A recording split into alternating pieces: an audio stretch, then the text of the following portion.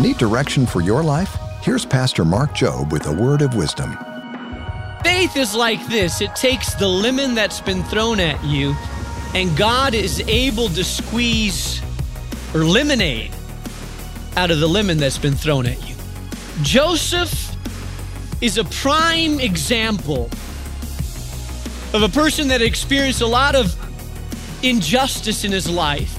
But at the end of the life, we see him squeezing good out of it. He sees the good that's being squeezed out of the bad experiences in life. And I want to tell you this morning that you have a choice.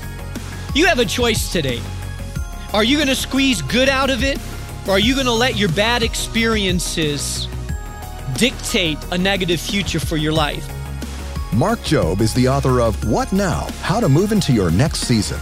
Learn more at boldstepsradio.org.